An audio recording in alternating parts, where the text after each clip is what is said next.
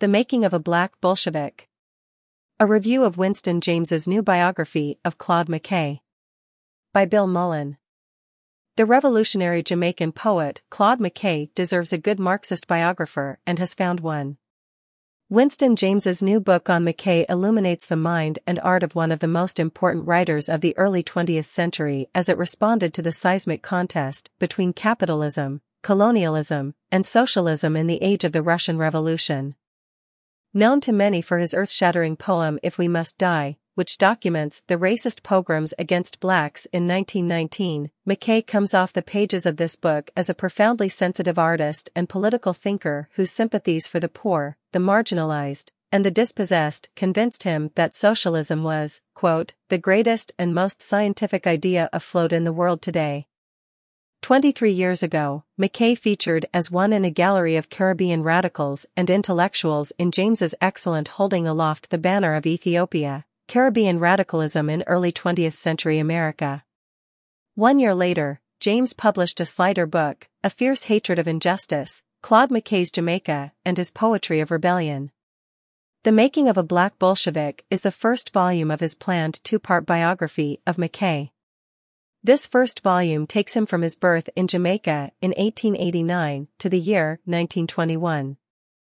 James's overarching thesis is that historical and material currents were a constant push and pull on McKay's decision to travel the globe in search of socialist revolution and resources for his poetry. McKay was born into a middle-class Jamaican family. His father, who came from the peasantry, assembled enough land to give his family an unusual degree of economic security and social capital. James carefully wends through the history of Jamaican capitalism, from the 1865 Morant Rebellion until McKay's departure from the island, to show how the young poet captured the contradictions of life for poor, mostly landless peasants. McKay's interpretation of Jamaican history was informed by readings in Fabian socialism as a youth, and the freethinker movement on the island, which made him an agnostic. James gives expert attention to McKay's early feminist sympathies, deduced from a close relationship with his mother, his proximity to tenacious female peasantry, and his outrage at the plight of prostitutes, partially gathered from a brief and unhappy turn with the island constabulary. By the time he was finished being a cop, McKay's outrage at the colonial system and sympathies for the oppressed beneath their baton was absolute. In 1912, McKay left Jamaica for the United States, inspired, oddly, by the example of Booker T. Washington. McKay spent only a few months at Washington's Tuskegee Institute, disdaining its semi-military, machine-like existence, before moving to Kansas State Agricultural College. He studied there just 2 years before leaving again for New York City, a definitive early turning point in his life.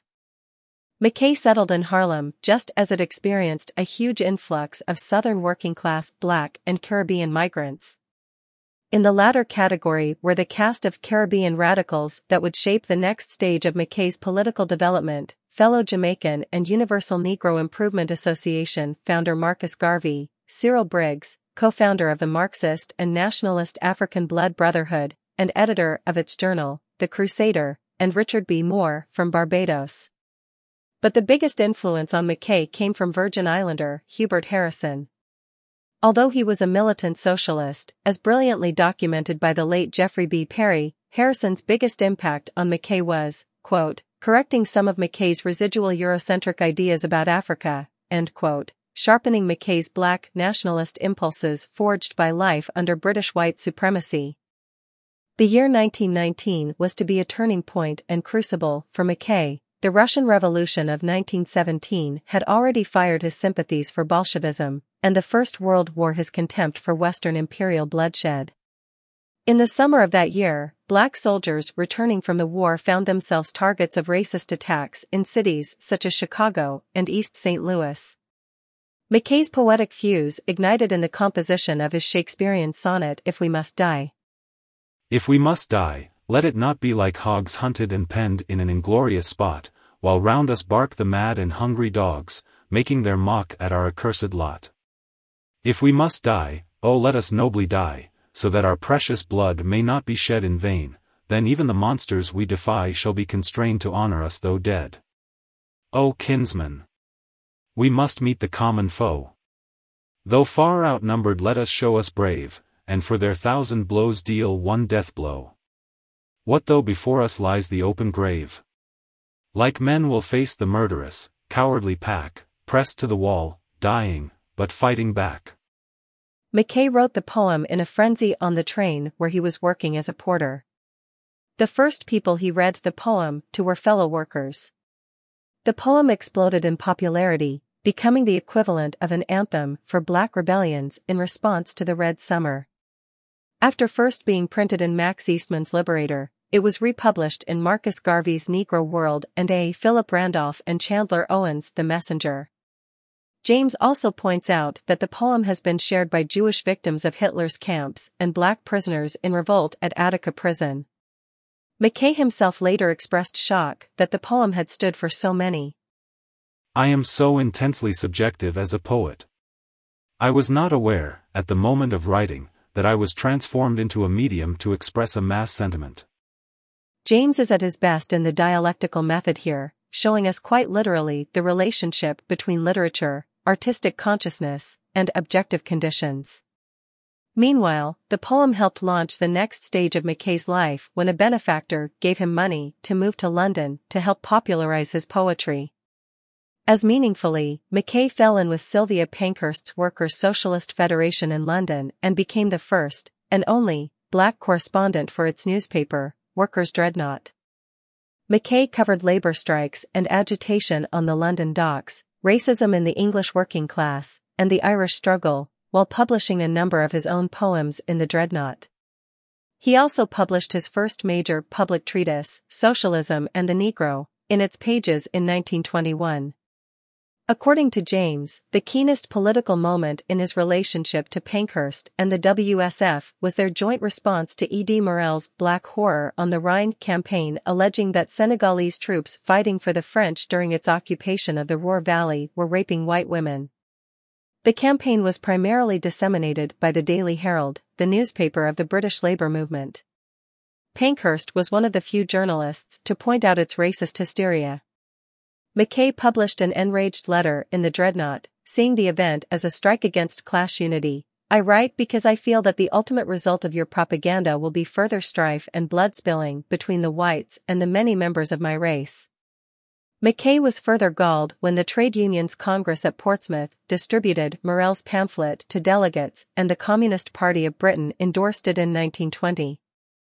Despite publication of his first book of poems in England, Mackay left for New York in January 1921, a displaced and dispossessed black Bolshevik in search still of a political home.